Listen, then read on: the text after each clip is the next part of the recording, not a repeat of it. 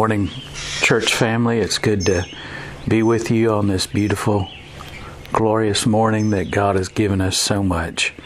Psalm 11 says, "In the Lord put I my trust. How say ye to my soul, Flee as a bird to your mountains? For lo, the wicked bend their bow, and they make ready their arrow upon the string, that they may privily shoot at the upright in heart. If the foundations be destroyed, what can the righteous do? The Lord is in his holy temple. The Lord's throne is in heaven, and his eyes behold, his eyelids try the children of men. The Lord trieth the righteous, but the wicked and him that loveth violence his soul hateth. Upon the wicked he shall rain snares, fire and brimstone, and a horrible tempest. This shall be the portion of their cup. For the righteous Lord loveth righteousness. His countenance doth behold the upright." Let's join together for prayer. Dear gracious Lord and Father, we do exalt you for your love for us, and we praise you and thank you so much that you give us the joy of your presence in our life. Lord, that you allow the sun to shine its beautiful bright beams of light upon us. Lord, we pray that the light of the Spirit of God might rain down upon us as well, and illuminating our life and guiding us in the pathway of righteousness. Lord, we love you and we just exalt you. And we do thank you for all the things that you do for us, all the blessings that you've bestowed upon us, all the things that you provide for us. Lord, we know that we're lacking in nothing, that there is nothing that we need that you cannot provide. There's nothing in this world that can possibly overcome us, because the Lord of righteousness is there with us.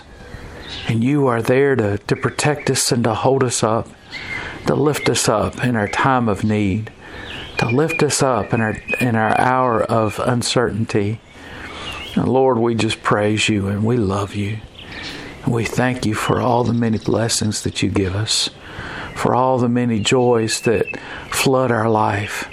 And Lord, we praise you and exalt you that you are the living God who answers our prayers, who hears our voice, who hears our cries of need in our life. And you overwhelm us with your love and grace and mercy. Lord Father, we pray that you would bless us throughout this day. Lord, may we be your people called by your name. Lord, that we might exalt you with our actions and our deeds. Lord, that our lives might exemplify the grandeur of your love. Lord, we pray that you would help us to exhibit the love of God in our life.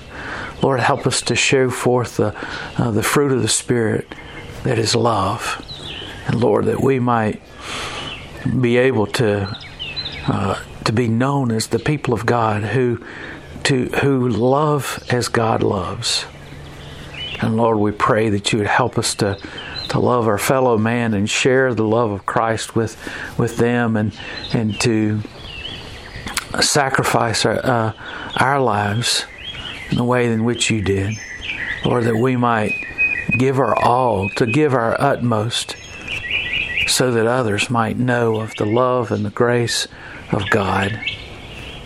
Lord, we praise you, and we just pray that you would allow us, Lord, to be useful to your kingdom's purpose.